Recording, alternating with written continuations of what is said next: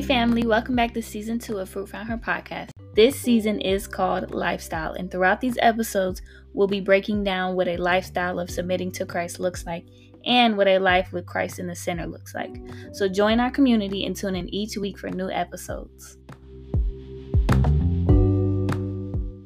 Hey Fruit Found Her podcast, it's Sydney, and I'm so happy. I'm so happy to be in front of the camera, and I'm so happy to be back on here just filming. Like, I'm excited to just really share and just let God use me and just be community for you guys. I'm really excited for this season. I just know that God is going to move. I know that God moved last season, but I know that he's going to really show himself this season. And I just pray that you guys come along to receive and just join the community.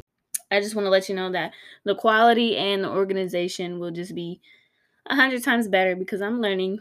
And I know that God is just bringing me new ideas and new organizations and just new commitment and discipline and creativity. So praise God for that.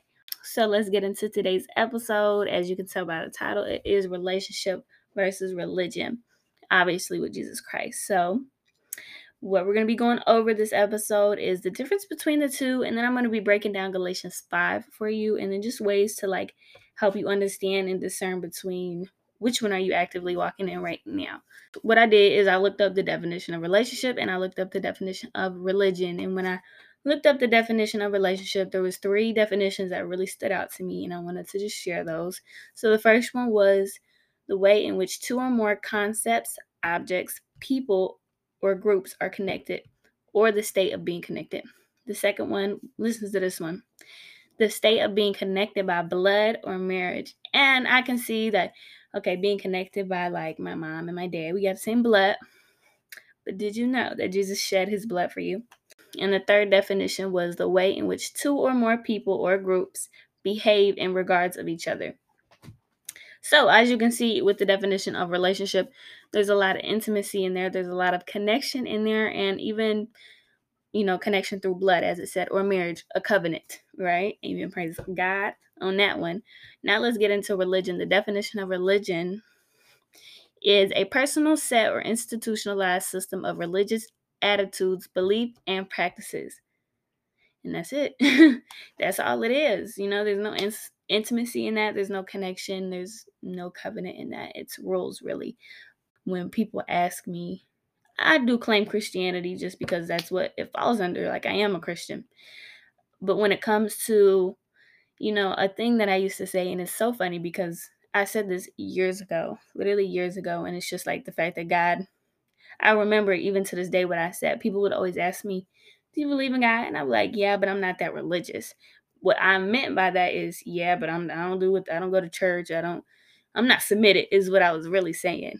I don't know. I low-key get offended when people call me religious because I'm like, only if you know. Only if you know.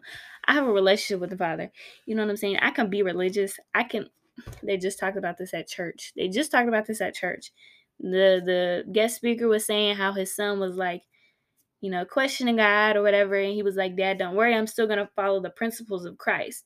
And he expected his dad to be relieved from that. But the guest speaker, his dad was like, honestly, I wasn't relieved from that. He was like, I've been practicing the principles of God rather than the presence of God. When you have a relationship with people, you care about what they think. You alter what you do. You change what you do because it would affect them positively or negatively, right? So as walking with God, having a relationship with God really changes our heart and really changes our desires. So I've restrained from doing stuff because I love God, and I know that it would hurt God if I would do that. I know that God is not pleased with what I used to do, therefore I abstain from it. I don't do that. I don't participate in that anymore because that's not who God called me to be. That doesn't please my Father. Just how I wouldn't do anything to my earthly father or to my earthly mother to purposely hurt them. I'm not perfect. Sometimes we all mess up and we make mistakes. But it's not, I don't intentionally go out and I'm doing this because I want to hurt you. No, I have a relationship with them. So therefore I love them. I care about what their feelings and what I do affects them. I'm going to read Galatians 5 verse 2 through 4. And then I'm going to break it down. Okay. I'll say it again. If you are trying to find favor with God by being circumcised, you must obey every regulation in the whole law of Moses. For if you are trying to make yourselves right with God by keeping the law, you have been cut off from Christ. You have fallen away from his grace.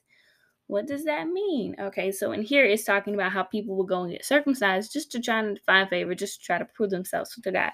Well, one, we should know off the bat that we can't earn our salvation and we can't earn God's love. He gives it to us as a gift. He created us, so of course he's going to love us. Well, he doesn't have to, but he chooses to. Being circumcised, like back then, means what it means today. And they would do it as like a covenant, as in like, oh God, I'm doing this. So here, like, help me find favor, as it says in scripture. But with that being said, I was like, okay, well, how do they present religion in the Bible? And I'm starting to think. I was like, couldn't you say that religion was part of why Jesus was hated so much? Like, because he was healing people on the Sabbath and Pharisees really didn't like that. You know what I'm saying? And they just thought Jesus was weird. Jesus was like a liar because of religion. You know what I'm saying? That just kind of clicked in my head while I was like really studying. An example of that in scripture is Matthew 12:10. And a man was there whose hands was withered, and they questioned Jesus, asking, is it lawful to heal on the Sabbath?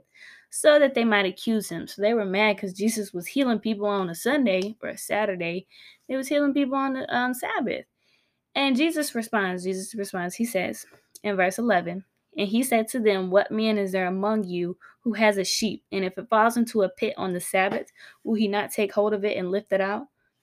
Then that just shows your character, and then that just shows that the spirit of religion is really actively pursuing your life because you want to follow rules rather than Jesus. Amen. And then I wanted to get into how they presented relationships in the Bible. Immediately came to my mind was when Jesus and the sinners were sitting all together, feasting, right?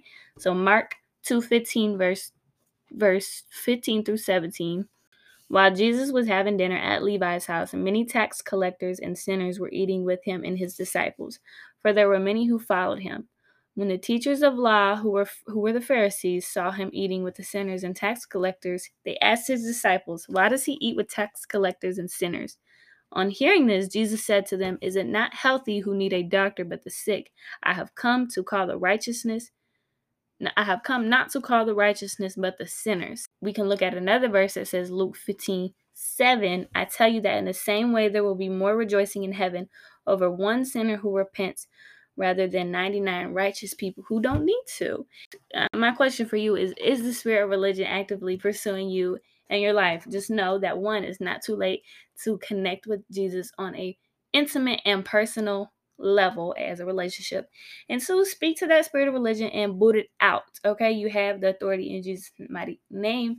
Thank y'all for tuning in, and I pray that you continue to come back and be redeemed in Jesus' name.